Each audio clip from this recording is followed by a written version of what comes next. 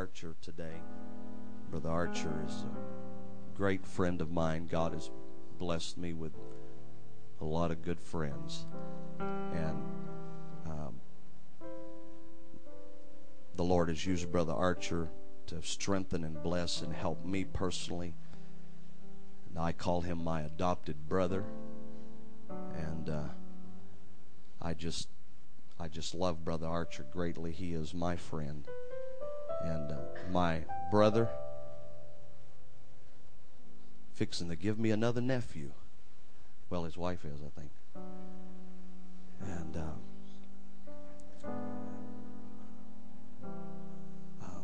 I just know the Lord's going to use him today. And we just want you to obey the Lord, Brother Archer. Make yourself at home. We're not in a hurry. We want to be saved. We want the Holy Ghost to help us. Love you. Appreciate you. Honor you. Doing a great work for God in Cooper City, Fort Lauderdale area, Florida. I love going over there and preaching. Wonderful church. He's got men here with him today right here up front. God bless you, brethren, for being here. Brother Archer, obey the Lord. Let the Lord use you as you will. Praise the Lord, everybody. The old song says, to be like Jesus, to be like Jesus, on earth I long, to be like Him, all through life's journey.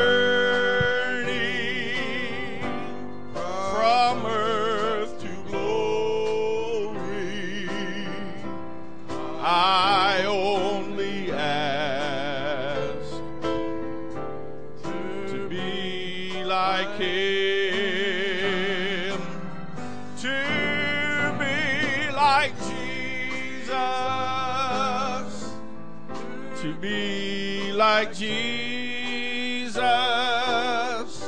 on earth I long. Hallelujah. To be like Him, all through life's journey, from earth to glory, I only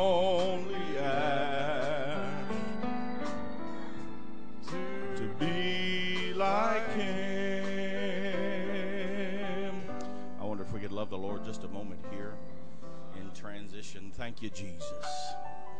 God, I worship you. I feel so so inadequate in your presence. Oh, I love you, Jesus. I love you too.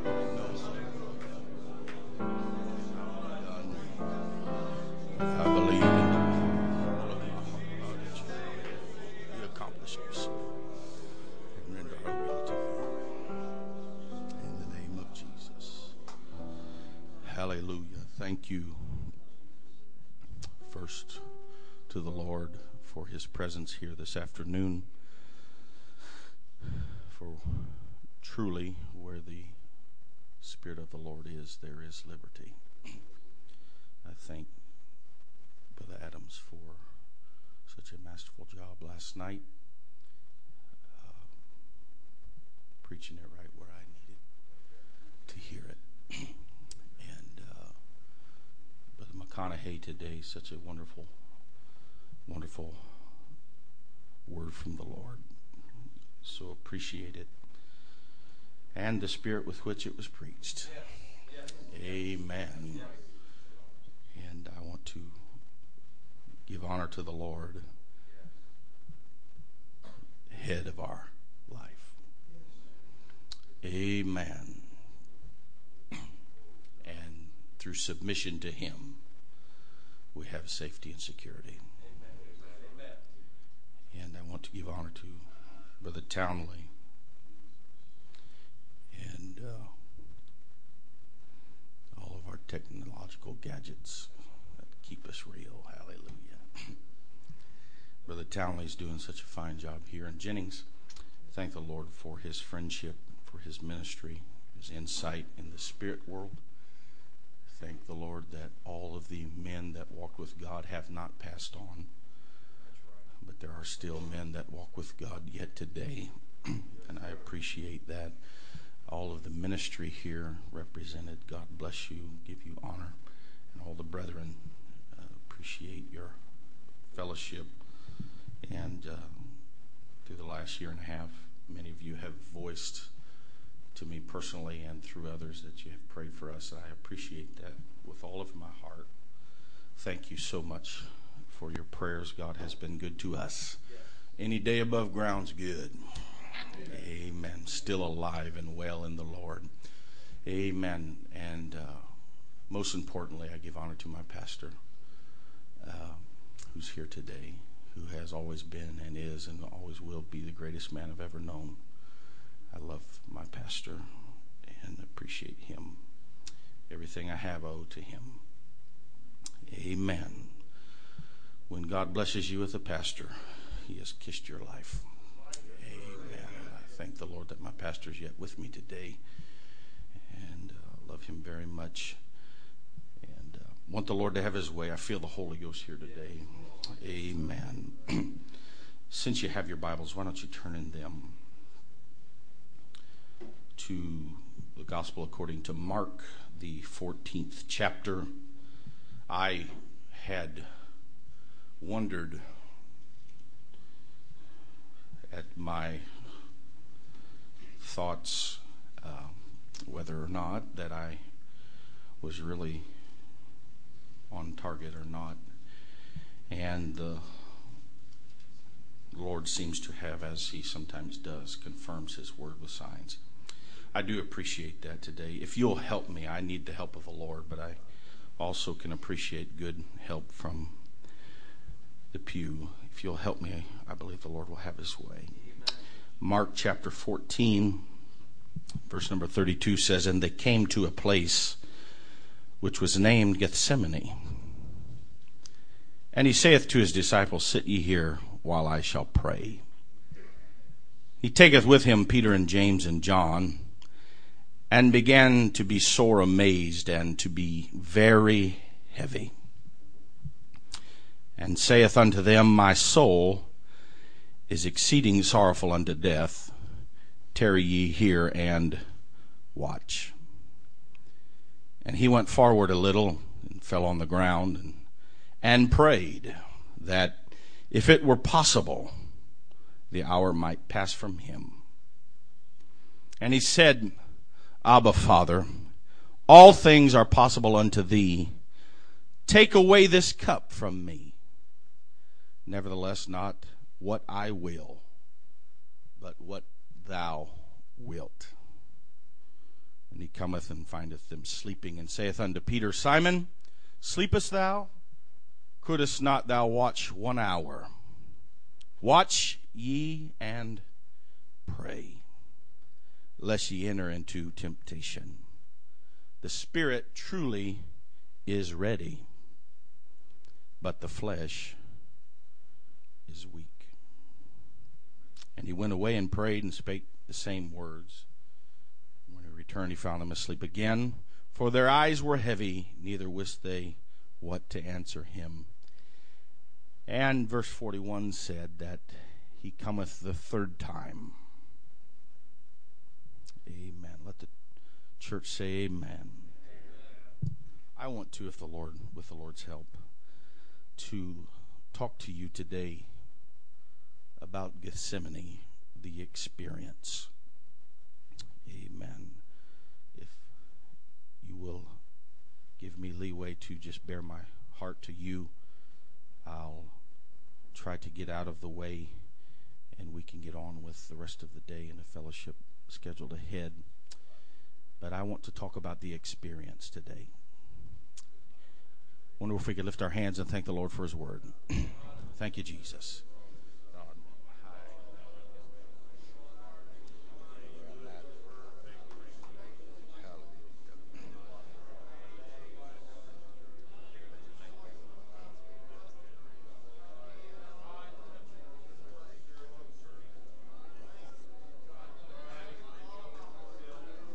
love you, Jesus. I love you, Jesus. God, I want to hear your word. Hallelujah, hallelujah, hallelujah. Thank you, Jesus. You may be seated in Jesus' name. Thank you so much for your honor to the word of God. Some few years ago, on the occasion of my transition service into pastorate, there was given me a book by my pastor that so impacted my life. In a little while, you're going to discover, if you don't already know, that I'm not big on reading anything and preaching from it other than the Bible. And this book, because my pastor gave it to me, he's not one to give books out, say you need to read this, but in the course of my reading it, the Lord arrested my attention to the subject of Gethsemane, and I sat there on a chair that I have in my office, and tears started flowing down my face as I thought about what was being said and how that the Lord exemplified that in the Gospels as we have it recorded. I was reading a book, and it's titled When a Man's a Man. And through the course of this book, it's about a young man who is wealthy, inherited millions from his father. And there came a point in his life where he found a young lady that he wanted to marry.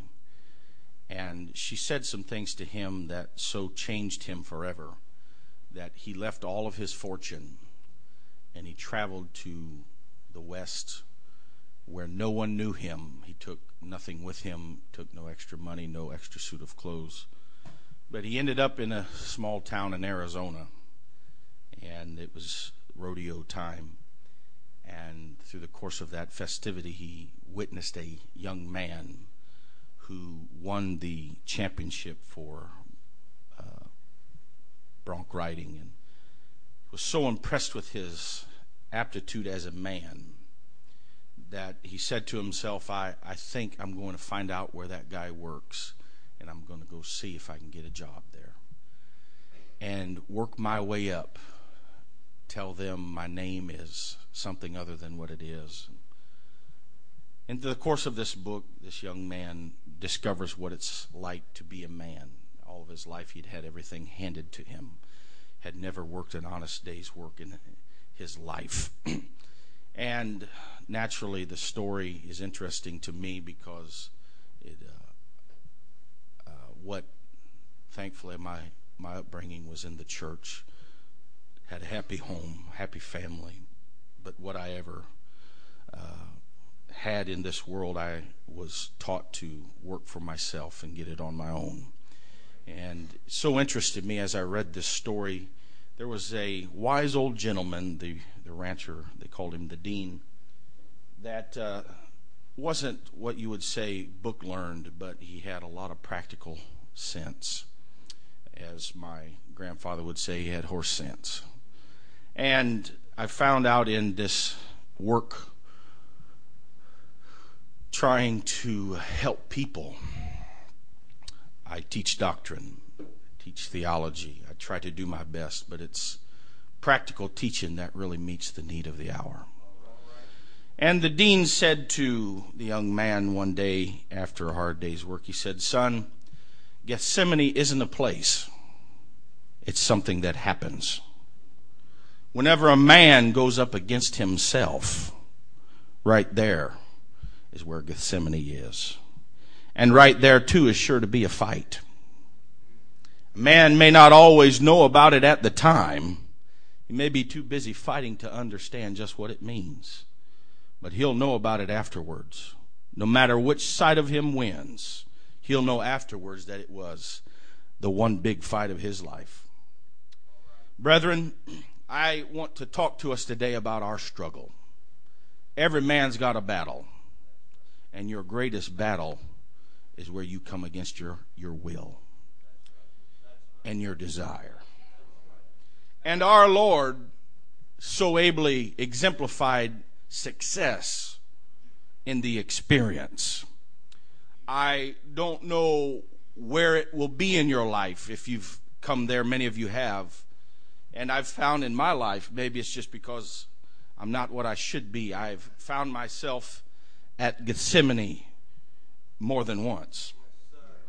Because it doesn't matter how long I've had the Holy Ghost, or how well that I've been taught, or the home that I was raised in, or the church that I attend. Seems like every day that I get up, I face my biggest battle. When I get up out of the bed and I look in the mirror, I find my greatest opposition to success in life looking back at me, needing to pray, needing to surrender my will to an almighty God. I know that this is the biggest struggle that we ever face, because God manifest in flesh wrestled with it to the point where that the Apostle Luke said it was as if great drops of blood fell from his face when he prayed, God, if it be possible, let this cup pass from me. One writer said, this cup of suffering pass from me. When Brother McConaughey mentioned that submission is something that is not what we want to do, it was not in our plans. If there were any way that we could circumvent the process, our flesh would make the way for us every single day of our life. Doesn't matter how much Bible scripture you have memorized. Doesn't matter how faithful that you have been. Until that trumpet sounds, there will be a struggle going on the inside of you that takes repetitive prayer to conquer.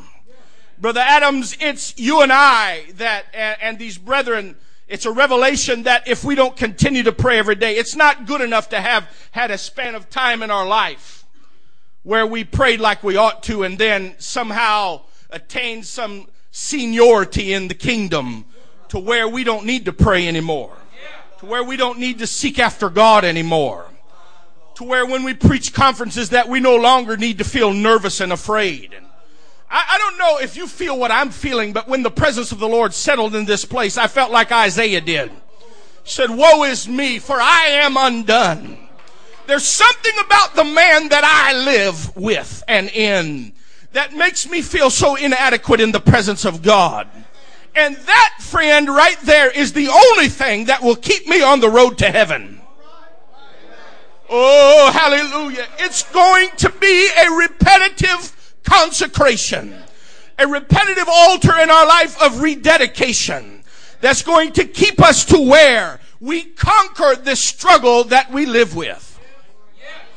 Oh, hallelujah. Matthew chapter 26 and Mark chapter 14, our text, specifically says that he went away and left them, but he came back and he prayed the third time, saying the same words. It was the Apostle Paul that said to us and the church in Corinthians in the second letter to them and the 12th chapter, he said, there was given unto me a thorn in the flesh, a messenger of Satan to buffet me.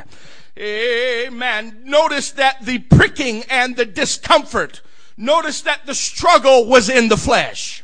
Jesus said the spirit is willing, but it's the flesh that will complicate things. I don't believe that the Holy Ghost is anemic. I don't believe that we have a lacking in power.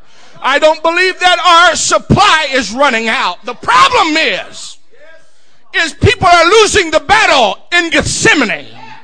They're losing the struggle with their desire. They're losing the struggle with their flesh and the things that the flesh would have them do. Oh, the preacher was so transparent last night. I appreciate that. But sometimes even us ministers struggle with the flesh, and we would like to blame God for what we do and drag God kicking and screaming into the picture and say, well, the Lord would have me to say this. And really, truthfully, sometimes it's the flesh crying out. So Paul said, lest I should be exalted above measure. Everybody's got that in them. That is a love affair, elder, that we've all got to successfully struggle and conquer. Is the approval of men. The writer said, if we seek the approval of men, we cannot please God.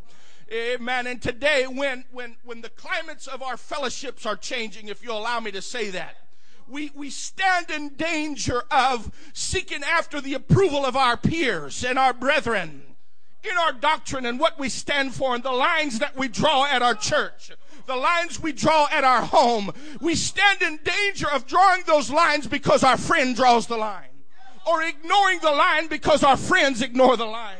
Friend, I don't see a perverted sense of loyalty like that. Just because we've been friends to compromise and change the message just to appease the flesh. Hey, this experience that I'm talking about today will be greater than your struggle with the devil. God gave us power to tread on his head. Oh, don't think you can do it on your own. You've got to have help. But let me tell you what you need more help with is your Gethsemane. Hallelujah. Paul said, for this thing I have besought the Lord thrice. It's not something that one prayer meeting conquered. It's not something that a 15-minute little I lay me down to sleep prayer conquered. But it was something that he kept coming back to. It made him want to argue with God and question the sovereignty of God. Are you sure that you want me to do this? Are you sure that I am in this struggle because of your will and your calling? He said, I besought the Lord thrice that it might depart from me. And he said unto me, my grace is sufficient for thee, for my strength is made perfect in weakness. He said, most gladly, therefore, will I rather glory in my infirmities, that the power of Christ. Can I tell you something today? I will not let the enemy defeat me in Gethsemane just because he tells me I am weak. I know that I am weak. That is my strength. I know that I am struggling. That is why I stand here today. I know that I cannot make it on my own will and power. That is why I stand here today. So go ahead and tell me in my Gethsemane that the flesh is weak. I know it already. Hallelujah. And if Gethsemane does nothing else, it successfully keeps us praying. I said it successfully keeps us praying. I don't want to be open to the point where I share things that you don't need to know. But let me tell you this. I didn't need to go to Bible college to learn how to pray. I didn't need to read the latest book by Professor so-and-so or Reverend such and such with a doctorate behind his name to learn how to pray. When you sang the song, I found the answer, it kind of came to me. One day as I was in the church walking the floor saying, God, what is going on? I can't believe this. And what do? When I walk in the bathroom and look in the mirror and say, what are you thinking? Having begun in the Spirit, what persuaded you that you could do this in the flesh? I feel the Holy Ghost so strongly right now. If you'll ride with me, I'm not going to divulge anything that makes anybody uncomfortable. But all I can say is it wasn't hard to find myself face first on the carpet, crying, God help me. I don't know where to go. I don't know what to do. I find myself saying, I know far less than when I say I don't know. Oh, when I feel like I should have more answers, Brother Boyd, I find myself saying, I'm not really sure. But let's pray about it. Let's seek the Lord about it.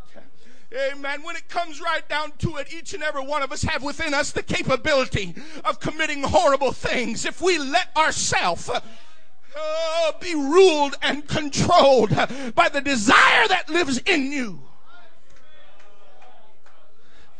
Paul said this to the church of Rome, therefore, being justified by faith, we have peace with God through our Lord Jesus Christ, by whom also we have access by faith into this grace wherein we stand. Amen. A little while back, I started preaching on a place called grace. And if it weren't for the grace of God, there wouldn't be a single soul sitting on a pew here today. There wouldn't be a single preacher preaching behind this sacred desk. If it was not that we were justified through the operation of God that was wrought on Calvary. But let me tell you, Calvary would have never happened had there not been a Gethsemane. Oh, I know there's no such thing as God the Father and God the Son, but God became flesh and dwelt among us, and we beheld his glory as of the only begotten of the Father, full of grace and truth. The 4th chapter of Hebrews said, for we have not an high priest which cannot be touched with the feelings of our infirmities, but was tempted like as we are, yet without sin.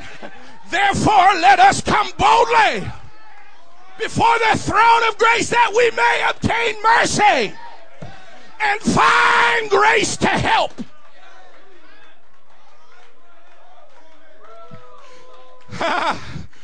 My boldness in coming before the presence of God is not in my success rate that my flesh has given me.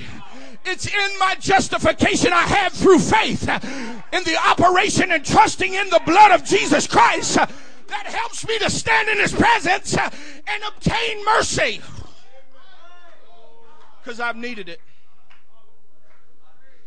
And obtain help in time of need. The experience of seeing God seated upon the throne, his train filling the temple, does not make us feel self-confident, but makes us see clearly our inadequacies and the condition of us being undone, that we are unclean, that we are a people of unclean lips, and we dwell among people of unclean lips. And the thing that it successfully does is it conquers our will. It conquers our fleshly desire to the point that we acquiesce and say to the Lord, nevertheless, I've expressed my opinion on this subject, and you won't take my answer for an answer. And I've came back more than one time. And I've sweated over this. I've bled over this. I've cried and anguished over this. Nevertheless, not my will. That's the hardest thing you'll ever say. Jesus said, if any man will come after me, he has got to deny himself and take up his cross. Oh, hallelujah. I don't know if it's all right. I have an outline here, and I am one to destroy a beautiful outline. But I feel the Holy Ghost leading me. Peter had a struggle in accepting the plan and purpose of God. It was recorded back in the 16th chapter of the book of Matthew that the Lord, from, it says here in the 26th verse or 21st verse, from this time forth began Jesus to show unto his disciples that he must go into Jerusalem and suffer many things of the elders and chief priests and scribes, and be killed, and be raised again the third day. Then Peter took him and began to rebuke him. You tell me that we don't struggle with the flesh. There's times when we look at the will of God and rail against it, because it includes suffering. It includes wanting. It includes loneliness. It includes pain. And he said, be it far from thee, O Lord. Oh, this shall not be unto thee. In other words, God, are you sure, Lord? Lord, now come on. You said you were going to establish a kingdom. You're going to rule and reign. But the way that God is going to rule and reign in our kingdom of the church here today is through you and I experiencing the process of self-denial. Peter couldn't swallow that. As a matter of fact, the Lord turned to him and he said, get thee behind me, Satan. For thou art an offense unto me, for thou savorest not the things that be of God, but those that be of men. I've just got to be honest with you. I don't like suffering. I don't like praying on a monthly basis for the bills to be paid. And I don't like worrying about the light bill. And I don't like worrying about food on the table or whether or not my mortgage is going to be paid on time or the car note. And I'm not just blessed enough to have all that taken care of like some of you. I'm a real man here. And I have real life worries. And there's times where I think to myself, I don't deserve this. I didn't make this debt. Why should I have to pay it? But it's my responsibility. As a man, real men don't stand up and whine when they're responsibilities put on their shoulders. They don't shirk it just because they don't feel like they deserve it. Well, hallelujah. Can you help me out today? The Lord turned to Peter and he said, "Get thee behind me, Satan. There's nothing more devilish than your fleshly desire and your fleshly ambition." Well, I'm not preaching a big time amen message here today, but this is where we're at as men. We would like to take the easy route. Tell the pastor the Lord's led me here or there. The jobs are better. And there for a while I thought that the state of Georgia was the land of Canaan, flowing with milk and honey, because nobody could make it in South Florida. And then I spoke with my good friend who pastors in Georgia, and he said, "I don't know what's going on, preacher." He said, "People are leaving my church left and right because the money's not good enough. The cost of living." Let me tell you something. No matter where you run, you're going to have to deal with life. The will of God is to stay planted. The will of God is to grow where He puts you. There is no better place to grow than the environment with which God planted you in the kingdom. That's the will of God. And it takes time to grow. Jesus said to Peter, he said, "You're a dangerous trap for me." I heard the elder use another translation, so because I'm doing this because he did it. He's an elder. If he can do it, so can I. Hallelujah. Another translator said of the scripture, he said, "Peter, you're a dangerous trap to me, because you're seeing things merely from a human point of view, and you're not seeing it from God's point of view. There's something about what you're saying is very appealing to me, because I don't want to die. Matter of fact, I've wrestled with this. From the time of my birth in Bethlehem, I've known the reason why I came was to suffer and to die for the sins of the world." He was the lamb slain before the foundation of the world. This church was not happenstance. This church was not an afterthought. This church was not a fix it up at the last minute thing. The church was in the mind of God from very beginning. Before the foundation of the worlds were laid, the church was on the mind of God. The plan of suffering, the plan of sacrifice has never been a surprise to God. And it should not be to you or I.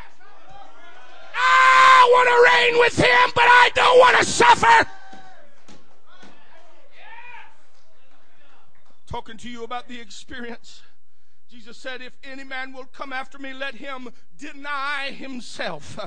Amen. Strong said to deny himself means to contradict and disavow, to reject and abnegate your will and your say over, and surrender your will and yield over to the will of God. To deny yourself means to disown your say in the matter. Oh, if you'll stay with me just a minute. To utterly and completely say, "I'm not mine. I don't belong to me." I had, as you all know, an experience with a fire hydrant a while back. I was brutally attacked by it. Nearly killed. Thank the Lord that I'm yet alive to preach here today. I did not aspire to be here today. I just was asked, and I believe in obedience and whatever. But I learned a lot in the last year and a half that I could have never learned had I not been there. I remember one of the most impacting things came to me, Brother Townley, as I was lying beside of the road, looking up at the sky, in pain like I never dreamed possible. I was not screaming, nor was I crying or begging God to take the pain away. I was asking God, please forgive me for being so reckless with my responsibility. I'm just being open. And it came to me so strongly, Elder McDaniel, that I didn't have any say over my life at that point. It was in the hands of God. And I remember, as a matter of fact, this young man, Brother Roger, was praying with me, was with me when it happened. I asked my brother-in-law, said, I don't know if I said this out loud, if I was praying it, but I did say it out loud because they heard me say it. I said, God, I gave my life to you a while ago. And if it is my time, I'm ready. I didn't feel like I had to call anybody. I had my heart right with God. But the overwhelming understanding that my life was not my own. I should have known that before, but it brought it to my attention. Friend, that your life, you live and you move and you dwell at God's will. You're not here to satisfy your will and your way. So whosoever shall save his life shall lose it. But whosoever will lose his life for my sake shall find it. The greatest understanding that I ever have in my life, now I know this doesn't seem very important, but is when I learned that my will was not superior in everything. As a matter of fact, it's not superior in anything.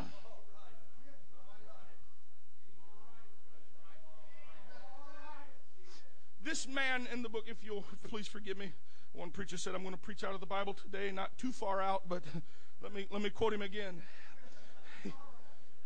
The old wise man, the dean, made this statement that as I was reading in the airplane yesterday, I started crying. I found out I cry very easy now. I don't know why. Maybe I'm a big baby or something. I don't know. But I don't care what people think of me for being broken. I got it honest. I wasn't always able to feel the presence of God like I'm feeling it right now. But this man said horses are a whole lot like men. He said if they don't have enough in them to fight when they're being broke, they aren't generally worth the effort to break. A lot of us as ministers throw in the towel on people because they're struggling so hard. And it's that young man, sir, that might be just worth the effort. You're looking at a man that struggled. You hear me? I'm not proud of it. I'm ashamed of it. But I'm glad I had somebody that was breaking me, that was patient, that was long-suffering, that was kind, that he didn't take a horsewhip to me. But the servant of God must not strive, but be gentle with all men, apt to teach, if peradventure God will give them repentance to the acknowledging of the truth to them that oppose themselves. So right before you write anybody off, sir, Christian man, before you write your brother off because he's struggling with something, he might just be worth the effort, and that's why he's struggling so hard. Some of you look down at men because they may be a little more carnal than what you are. And maybe they have the flesh that rises to the surface. Maybe they're just more honest than you are. There isn't a man among us that don't have a problem with his desire. There isn't a man among us that has... I wasn't going to get personal today, but hadn't seen an unclean thing on the bookshelf. But now we live in a society where they pipe it in on your computer. And you can't tell me that isn't appealing to you. If you do, you're a liar. And if it's not appealing to you, you need to repent just as bad as those that are attracted to it.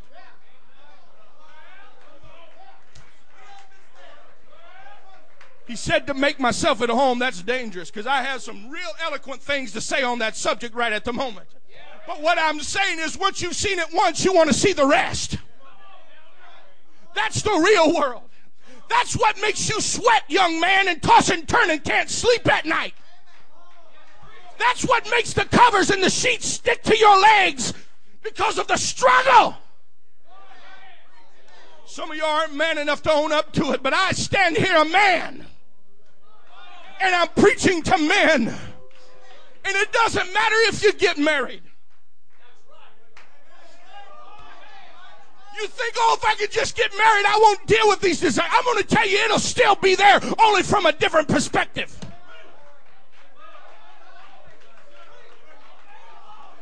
We have so often, and once again, elders, I'm not trying to go back and clarify myself over and again. My heart is humble before the Lord as best I know how. I'm not making the rules for you. You answer to your pastor. But we have preached so much against the particular devices, and we have forgotten to preach and teach on the principle of the subject. Technology is racing ahead of us faster than we can keep up. If somehow we don't win the struggle in Gethsemane, the experience, friend, we'll lose them all one day or the other.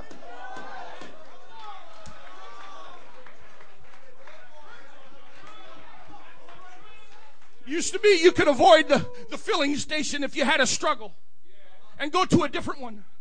Now it's to where you can get it in your bedroom, in the den. I have mine sitting right out on the desk where my wife can walk in on me. Well, she's got my passwords. Come on, I'm preaching relevant to our generation. I do not have here I am qualifying myself. I do not have a television. I teach against television. I don't want television. That's why I don't have it. I don't want to preach on TV. That's irrelevant to me. While people are fighting over that, we've got young men and young ladies getting on these places called MySpace, downloading pictures of themselves, sharing with their, oh, it's more than the internet. Come on, get your head out of the sand. Using their cell phones that have cameras in them. I thank the Lord God Almighty I didn't have a cell phone when I was growing up.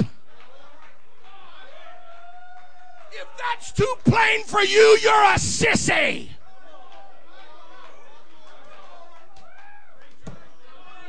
It's not just a computer. It's not just a television. It's the principle of the matter. We're losing the struggle of Gethsemane.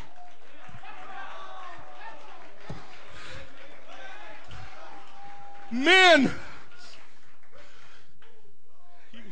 you can take it from me as that I like a challenge, but I'd rather have a young man that I had to work a little longer with. Because if I could ever get him reined, if I could ever get him pointed in the right direction, there isn't a devil in hell, there isn't a flusy loose enough to unpersuade him, to turn him around. If I struggle with him for a year, if I struggle, I've got somebody I'm thinking of right now I have wrestled with for 4 years, and they're just now starting to turn around. You don't know how happy that makes me. God called me there with a ministry of reconciliation, and he gave me words to speak that were words of reconciliation. And somehow what I say today, I want you to take home with you and conquer the struggle of the experience.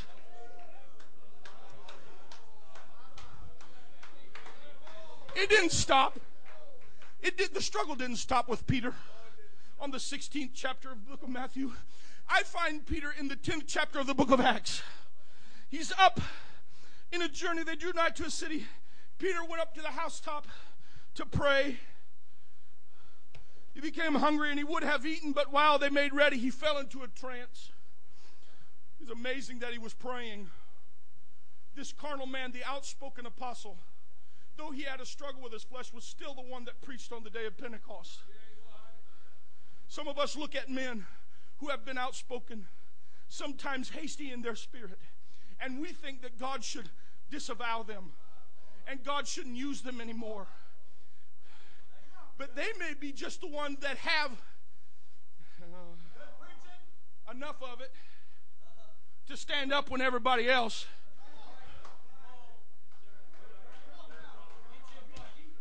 Yeah, at home we got a saying, get you a bucket, fill it full of dirt, and grow some. Well, y'all can't handle that, can you? Well, forgive me, but I made it to where you won't forget it. What we need is men to be men, to have stomach enough when it's not the popular thing to do. Oh, yeah. Some of you have written me off right now. But I'm still going to be here with the grace of God and the help of God. Hey, I'm not here to prove how strong I am. I just want to win the struggle of Gethsemane.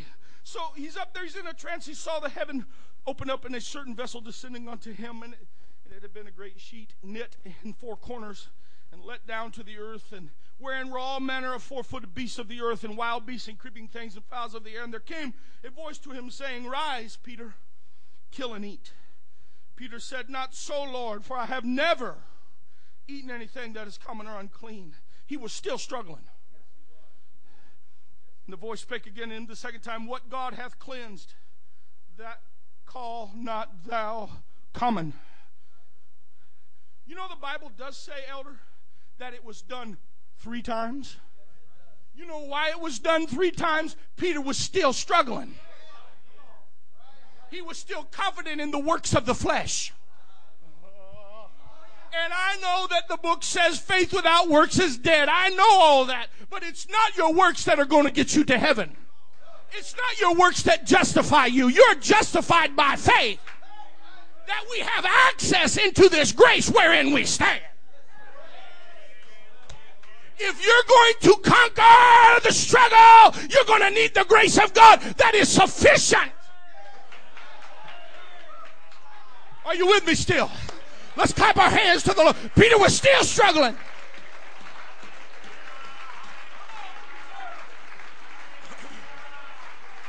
Hallelujah. Hallelujah. God didn't kick him out of the church. God didn't remove the calling and the anointing. He just had a struggle. And you see a subtle shift. I don't know. Maybe I'm stepping off into deep territory. You see a shift from the Apostle Peter to the Apostle to the Gentiles, the Apostle Paul. Because Peter couldn't quite grasp the concept of the Gentiles receiving the promises of God. Because he struggled with it. It showed up. Oh, hallelujah. Hey, somebody was in preparing. And there was another man that was struggling in Gethsemane. There was a certain disciple at Damascus, the Bible said, named Ananias. And to him said the Lord in a vision, Ananias. And he said, Behold, I am here, Lord. And the Lord said, Arise, go into a street which is called Straight, and inquire to the house of Judas for one called Saul of Tarsus. For behold, he prayeth, and he hath seen a vision, a man named Ananias coming in, and putting his hands on him that he might receive his sight. And Ananias answered and said, Lord, I have heard by many of this man how much evil he hath done to thy saints at Jerusalem. And here he hath authority from the chief priest to bind all that call on thy name. Lord, are you sure you know what you're talking about? And the Bible said, the Lord said, Go thy way, for he is a chosen vessel unto me, to bear my name before the Gentiles and kings and the children of Israel. For I will shew him how great things. I don't like this part. But he said, I'll show him how great things he must suffer for my name's sake. In other words, he let Ananias know in advance that Paul's ministry was going to be a ministry of self-sacrifice, of surrender, and denying and abnegating the authority and power over ourselves and rendering it to the hand of Almighty God, which we heard so eloquently last night. Subject of headship. Hallelujah. Well, I still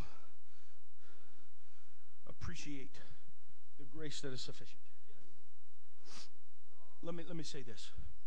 In our life, I believe, and I've been thinking about this for several years, and I probably shouldn't bring it up in a conference like this, but there are 3 great wills in the world. John chapter 10 and verse 10, Jesus said, For the thief cometh not, but for to steal, to kill, and to destroy. You're right, elder. But he said, but I am come that they might have life, and that they might have it more abundantly. The will of Satan was so beautifully illustrated in the book of Isaiah. I will, I will, I will. That is the same I will that the flesh brings to you every morning when you get up. Is that I will ascend to the seat of authority to call the shots for my life. I will make the decisions for myself. I will not surrender to the will of Almighty God. The will of Satan is to steal your victory, to kill your walk with God, and destroy your family. But the Lord said, I am come that you might have life. And he has equipped us.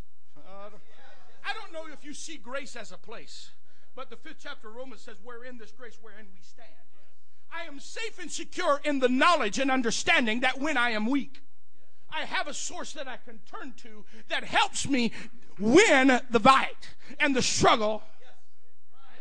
Oh, stay with me a little while.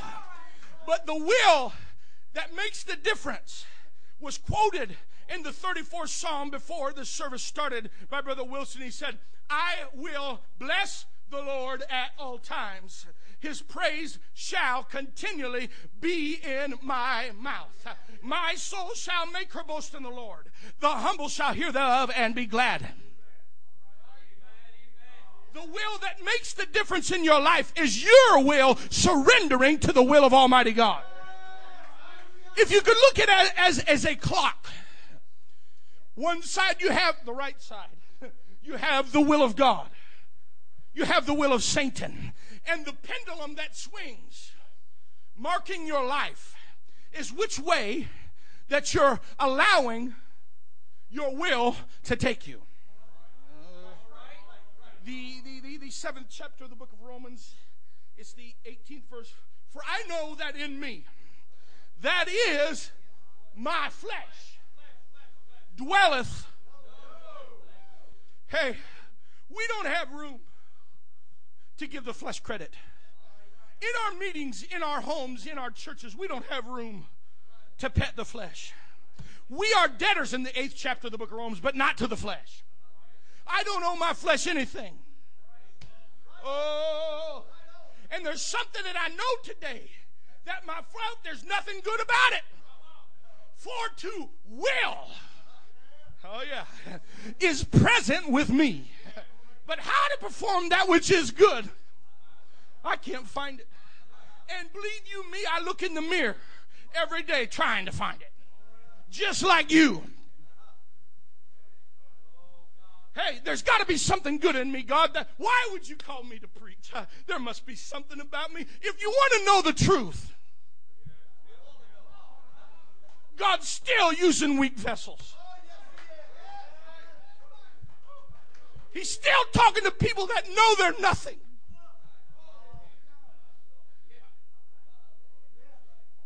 How to perform that which is good? No, I find not. What the next verse said, for the good that I would, I do not. But the evil which I would not, that I do. How many times have you repented, sir? Over the same thing. Huh? How many years has it been since I preached in Vidor, Texas? I'm still facing the same struggle, elder, as I was facing there. I taught a Bible class one night. I learned that lesson from the grandbaby. Carissa taught me a profound lesson on balance. And I preached it at Elder Phillips's. Do you know I'm still struggling to keep balanced? To somehow live with some sense in this world, but have enough sense to deny what I desire so we can have some measured success that God would view as success. Anymore, the fact that I'm still in the church, still preaching the truth, still standing for holiness, I look back like that is a success. Because I've got those around me. Don't take me for a mean-spirited, hateful individual. But friend, when you don't make an issue over the Trinity, and you can have conjoined services with Trinitarians, when you can have their singers on, I don't want to get involved in that, but that's not the church. That's not balanced. Call me out of balance for saying anything about it, but somehow I'm trying to keep up right here. Yeah, I can go ahead and preach against everything that moves. That isn't balanced either. Well, I done shot myself right in the head right there. People like that don't have a revelation of the Godhead. You know why I say that? They don't have an understanding about the grace of God. They don't trust and believe in the sacrifice of God. The shed blood of Calvary. Oh, get off your high horse. Ride with me here.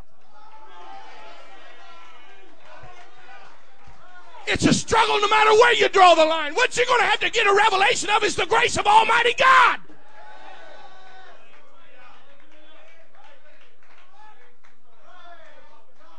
Hey.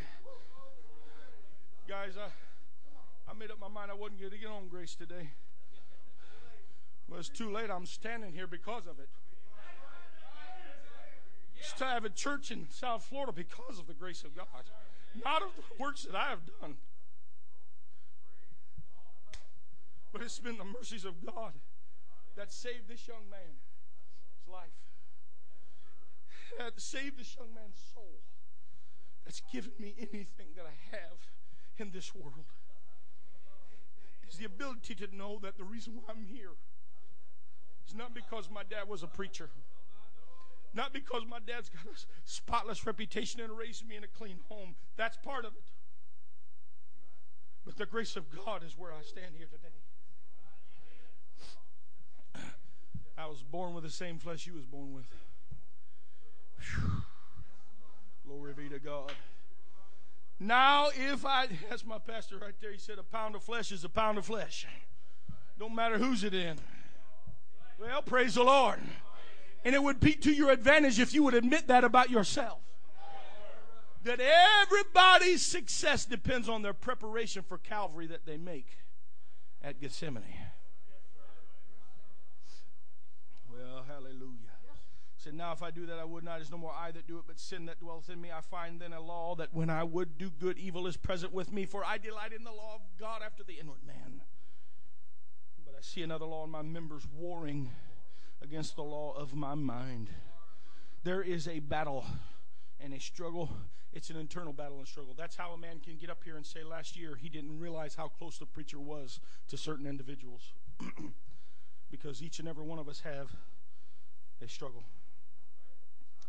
The Apostle Paul said, be not conformed, Romans chapter 12 and verse 2, to this world, but be ye transformed by the renewing of your mind, that you may prove what is that good and perfect will of God. That's where the struggle's at.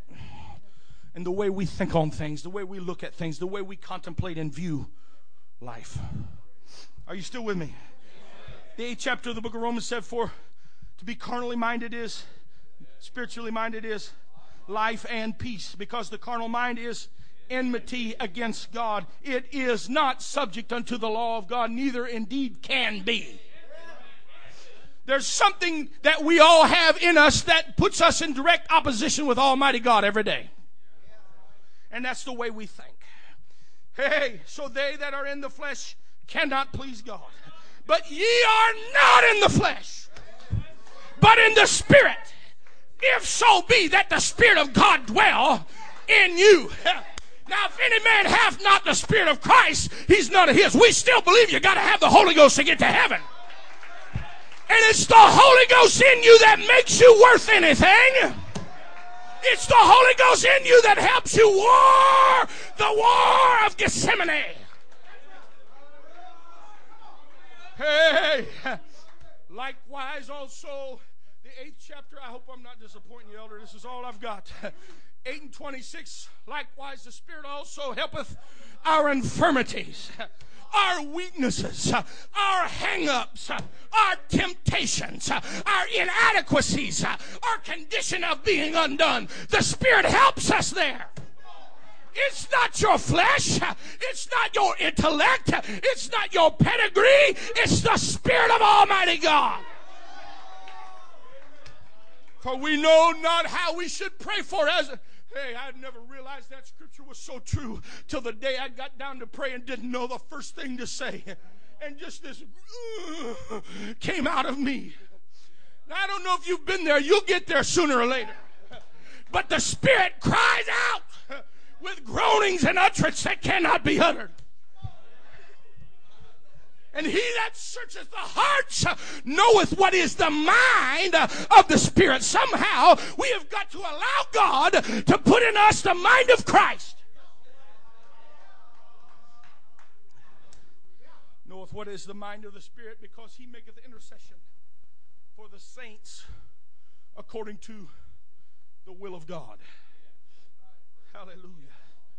Your life, your will is pendulating back and forth. Hallelujah. And we need the Spirit to help us.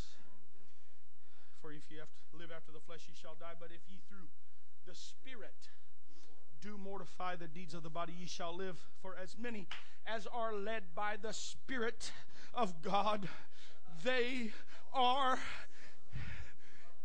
inheritors. Hallelujah. They are recipients of every promise in the book.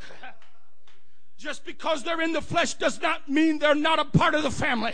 It just means they have a revelation that they need the Holy Ghost to help them along the way. I'm not standing on my 2 feet. I'm propped up. Having done all that I can do, but standing with the protection that God gave me, the authority of his word. Well, praise the Lord. 1 Peter chapter 4 said, for as much then as Christ has suffered for us in the flesh, arm yourselves likewise. We have equipment to fight this battle with the same mind. We are armed with the mind of Christ. Hallelujah. I wish I had more time. I don't. I'm just going to. That he no longer should live the rest of his time in the flesh to the lust of men, but to the will of God. Amen. Hallelujah. Prayer is the secret. I'm just going to go ahead and finish this out. Like Brother Adam said, it'll be 10 more years before I get in. Hallelujah. Hopefully not again. But Jude said, but ye beloved.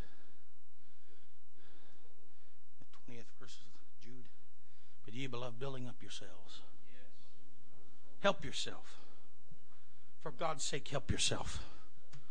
Don't make that poor preacher do everything for you.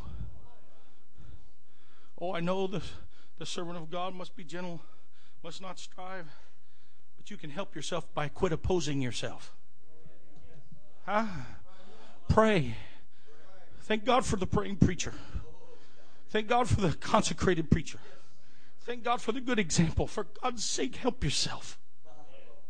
Build up yourself on your most holy faith that gives you access into this grace we're in. Praying in the Holy Ghost. Prayer and receiving God's word is a key to building and strengthening ourselves in this day and age. Isaiah said, whom shall he teach knowledge? Whom shall he make to understand doctrine? Them that are weaned from milk and drawn from the breast. Precept must be upon precept, precept upon precept, line upon line, line upon line. Here a little, there a little, for with stammering lips and another tongue will he speak to his people. To whom he said, this is the rest. I'm tired emotionally. It's been a struggle. I'm not ashamed to admit it. Ask you how I'm doing. Still fighting. Every day. Facing opposing spirits like as you. Haven't been at it as long as you. So I can only imagine what you're feeling.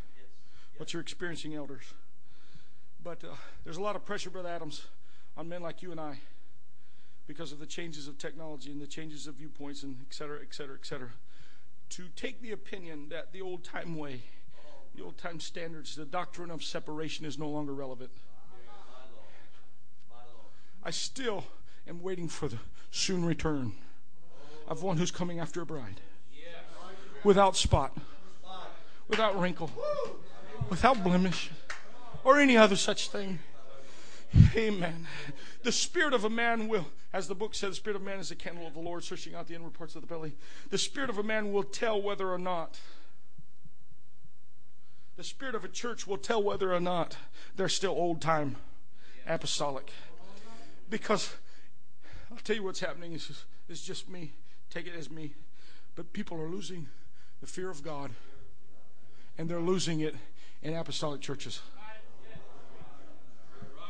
When young men and women could commit acts of uncleanness among one another, still stand up and testify and run and shout and dance, there's no fear of God.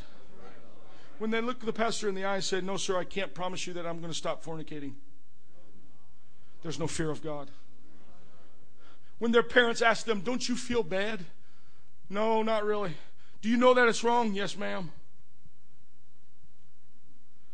Preaching against immorality, teaching against immorality, praying and fasting in front. If they don't have the fear of God, it's to no avail. Somehow, Brother Adams, as a pastor, I have got to exemplify victory in the experience. Are you still here? We have got to have a familiar haunt of prayer that Gethsemane was for the Lord and his disciples. Luke chapter 22, and he came out and went as he was wont, or the other translator said, went as was usual to Gethsemane in the Mount of Olives.